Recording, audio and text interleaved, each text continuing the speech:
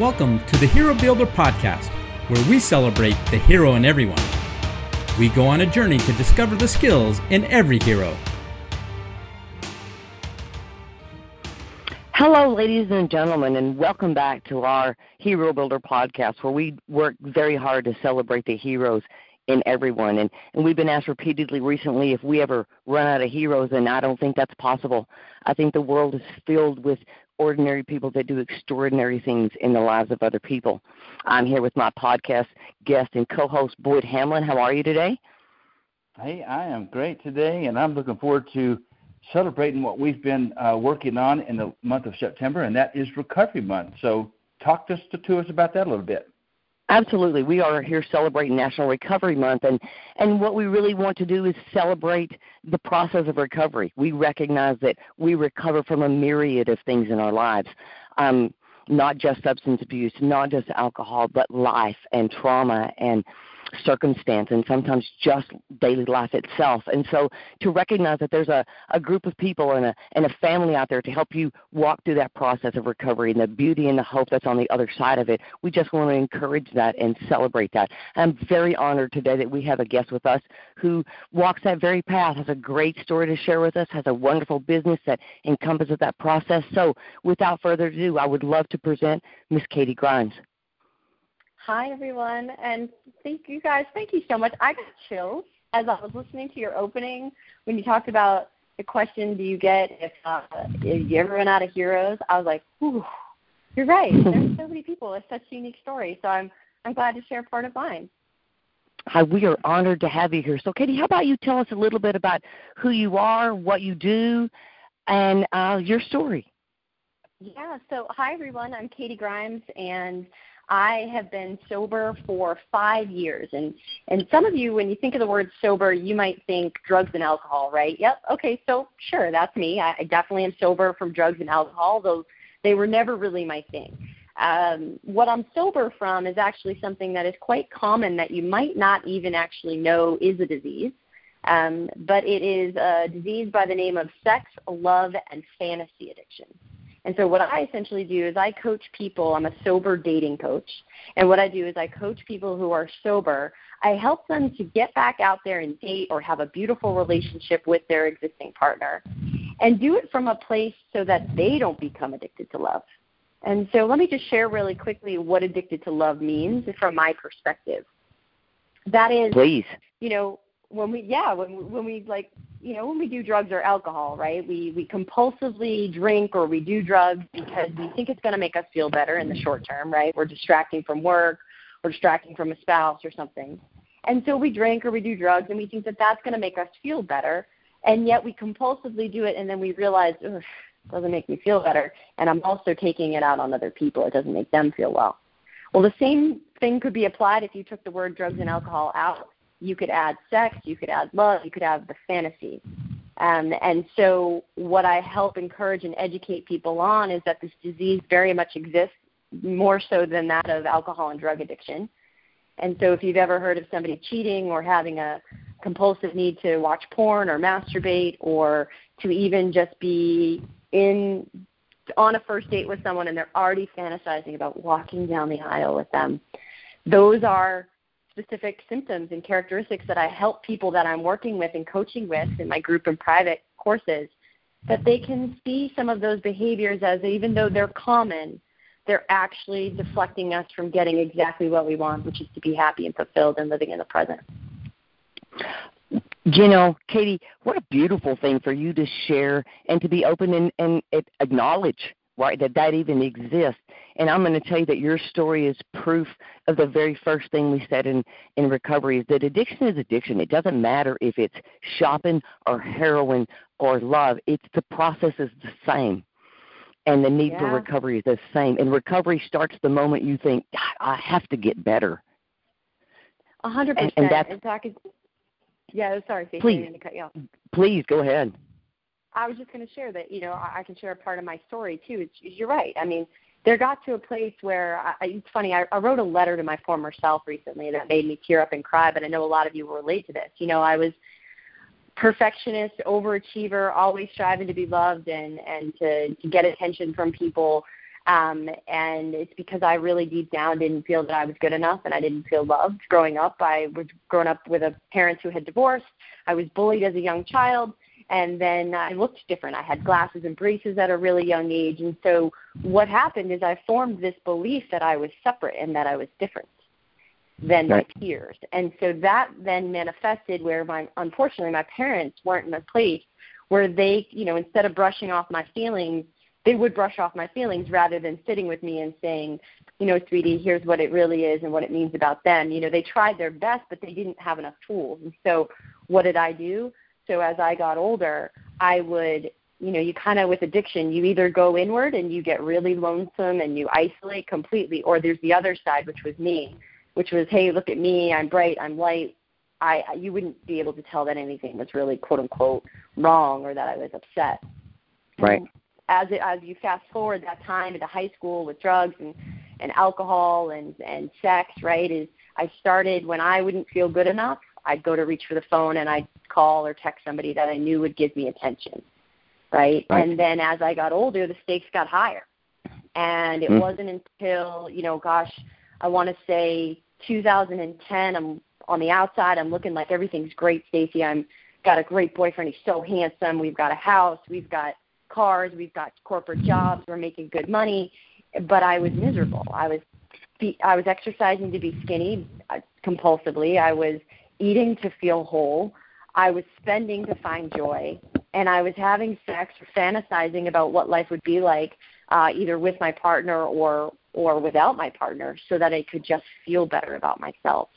And so we know that diseases are progressive, right? So what progressed was it then became emotionally abusive between the two of us, physically abusive, and then finally I just said, I've got to get some help. And so I just knew I was miserable, and I started in Al-Anon. For those of you who are listening and may not recognize Al-Anon, it's a program who you're affected by people who grew up, who are having drug or alcohol issues. And I think for me, what I realized is I was dating somebody who was very similar to my mom, who suffered from love addiction and from alcoholism, and that it was time for me to get help. And so that's where my path started. And I'll pause there, Stacey, because there's so much more to the story, but I just wanted to see if there were any kind of questions that popped up. You have such a beautiful story, and I could continue this conversation with you indefinitely because I so understand where you're coming from. It opens the door to 900 conversations. But as I listen to you, Katie, I hear words like resiliency. I hear self-compassion. I hear self-truth. I hear survivor. And as you define your childhood and you grow up and you've gotten to this place that you are, who do you, Katie, identify as a hero, a model for you in your life? Why do you identify them as a hero? So a specific person you're asking, right? Yeah. Who do you identify as someone that was a hero for you? Yeah. Oh, you could get me choked up. I think there's particularly two women that came into my life. One was my sponsor, 12-Step Recovery. She changed my life. 10 years ago, I wanted to commit suicide. I just thought that the pain that I was going through of not feeling good enough, that nobody really cared about me. They wouldn't call me back when I wanted them to. They wouldn't make the effort to spend time with me. I was constantly focused on what I didn't have and not what I did have. And what this woman did is she patted me with love and support, and she treated me with such respect, and she listened, and she also called me on my shit.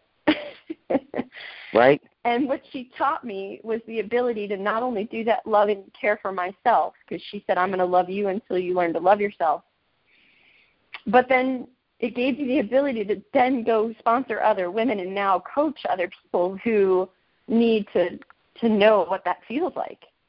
And I would say that she has been my hero. I think the other women that came to mind was, my grandmother, who kind of said a very similar message when I was young, which is, if you don't love you, then nobody else can, honey, and you always are searching for love, so let's just teach you how to love yourself. But she didn't know how to teach me. But she always gave me that message of faith. My grandmother laid the foundation for faith and love. What my sponsor ended up doing was showed me actionable tools that I could do to go actually feel really good about myself. and then go teach others. How beautiful is that? You know, I hope your sponsor knows what she means to you. And if she doesn't, today's a good day to let her know. I'm going to let her listen. With her. She let her hear. Me, I really try to send her something at least once a month or once every couple of months where she doesn't expect it, and she just knows how much she means to me, because I think it's important to let the people in our lives know that, you know. And, Amen. My journey got a lot more challenging. I think, when I shared the story earlier, there was a lot of blame, a lot of resentment, a lot of focus on what I didn't have. And like I said, she really taught me how to focus on what I do have, how to be of service when I'm in my own head, meaning pick up the phone and call someone else and ask them how they're doing. And the other thing she taught me was make sure that you're surrounding yourself with safe and trusted people. Oftentimes we think our parents are safe and trusted, or people in fellowship sometimes, but they're not necessarily. And I'll just continue part of my story here, which is, when somebody is by your side when shit hits the fan. And I got to tell you, in a period of 18 months, started in February of 2018, I had been going actively in recovery of Al-Anon, had gotten into a couple other programs, and, for purpose of this, just so everyone's educated, there's a money program. So if you want to get your money right, if you want to get your thoughts around money right, there's also Sex and Love Addicts Anonymous, so you can really understand, geez, how do I use sex or love to try to get my needs met? And so I've been actively working these programs for about 7-8 years, decided I would have a little fun like I used to, and I'd go on a ski trip with some friends, and ended up being raped and sexually assaulted. And as someone who suffers from addiction and not feeling good enough, it perpetuated that feeling. And so, but then right after that, I lost 1, 2, 3 people died, and then a fourth was a best friend. She stepped away because of everything that had been going on with me. And my sponsor was a beautiful advocate for me to get your butt in recovery, get into those meetings, start being of service, get out of your own head. Like, there was compassion for what I was going through, you guys, but there was also, you either have the choice to let this kill you or have it make you go stronger. And I said to her, I would never wish this on anybody. I said, but I would go through all of that again because I laid the foundation first, Stacey and Boyd. I laid the foundation first in recovery so that when the bad stuff does happen, now I'm immediately able to go, okay, this is happening for me. It's not happening to me. Okay, how do I get my mind right? Right? Because my body recovered really quick. My mind, not so much. It took a long time. And I think being able to have a room that I could go to and work on my emotional fitness, as I like to call it, it gave me the ability to get stronger, for sure. And then, like I said, start teaching other people how to do it. So, Katie, again, as I listen to you talk, I hear the things that your mentor brought to your life. I hear love. I hear support. I hear respect. Mm-hmm. I hear calling you on your own shit. I hear those things that are so critical. So I see you model in what you do those very things that she taught you. And I commend you for modeling that and taking that and paying it forward. What a beautiful thing to do. Before we go further, can you let our listening audience know how can they connect with you? How can they be part of your services and engage in what you do? Yeah, so there's 3 ways. The first is I have a podcast that I put out every week that's free for you to join. It's called Anything for Love. It's on any, Spotify, iTunes. So that's Anything for Love. And that's just a humorous and authentic look at recovering from sex, love, and fantasy addiction, and also dating and relationships. And then the second way is you can follow me either on Instagram or Facebook, and I'm at kg.katiegrimes. And I would love if you do follow me there. Make sure you follow, but you also drop me a DM and you just say hi. I think that I don't really love the word following because I want to be able to build a community where I want to know what you're up to, you can know what I'm up to, and how we can help support one another. Perfect. And then the third way is you can check me out on my website, katiegrimes.com. If people want to inquire about private or group coaching or digital courses that I have that are really around the premises of using a lot of the principles that we talked about today so that when shit hits the fan, how do you actually come up on top and not feel so overwhelmed, but instead feel really confident, really secure, really certain in who you are and what's to come, And I keep the focus on your love life, but you could easily replace the word love life with anything that you just feel is up. Money, career, you name it. I think that's beautiful. And I hope our listeners, again, please go back and re-listen to the podcast. You can always email us at herobuilder2020.com, and we can make sure that you get that contact information for Katie if you miss it some way. So I got one final question, Katie, for you. You've had some beautiful things to share with us today, girl. And I feel like that I could spend some serious time talking to you. One day maybe over some coffee, right? I would love it. I think that we have a big conversation to have. But I want to know, if this was your moment and you had an opportunity to share your statement with the world, what would your T-shirt say? My T-shirt would say, I do anything for self-love. Oh, I love that. You want to talk about that just a little bit? Give us a little bit about I do anything for self-love. Yeah, so I called the podcast Anything for Love, and that is because I used to do anything for the love of other people, right? That love, that acceptance. I would do more for others than I'd ever do for myself. And when I got into recovery and I got sober from drugs and alcohol and I got sober from sex, love, and fantasy addiction, the number one thing they taught us to be able to recover and have a beautiful and fulfilling life is to do two things, self-care and be of service to others.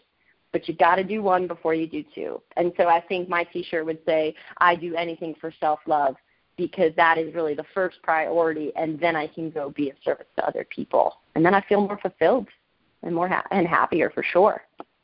Amen. There's a certain grace, there's a certain satisfaction in helping someone else find their shine and find their way to that path that is unimaginable if you get to own that feeling for just a minute. Ladies and gentlemen, I want to thank you, Katie, for your time. I want to be respectful of your time, and I am so honored to have had you here with us today to share your story for honoring National Recovery Month with us. And I wish you absolutely nothing but all you shine a very bright light, my friend. So keep shining that. Thank you so much. I really appreciate that. And I want to throw something out to the group. I want to offer something free for you all. How would that be? Is that okay? Absolutely. I would like to offer your listeners a free 30-minute coaching session. So everything's confidential, but you get to talk about what's up for you, and I'll be able to help give you some resources, whether it's with me or whether it's through recovery, but really be able to help you, like you said earlier, get them feeling good. That's the goal. That's the mission. So I want to throw that out there. And they can do that by going onto my website or onto Instagram. They'll see that, book time with Katie, and it'll automatically pop up right there. But I'd love to do that for your community. Wow, what a gift. See, that heart of service just shines in you, my friend. So I wish you the very best, and I can't think of any better way to close this podcast than with you giving us one more quote. Katie, what would your T-shirt say? My T-shirt would say, I do anything for self-love. We hope that today's show has heroified you in some way. Until we meet again, go out into the world and be someone's hero. If you know a hero that we need to talk to, email us at herobuilder2020@gmail.com.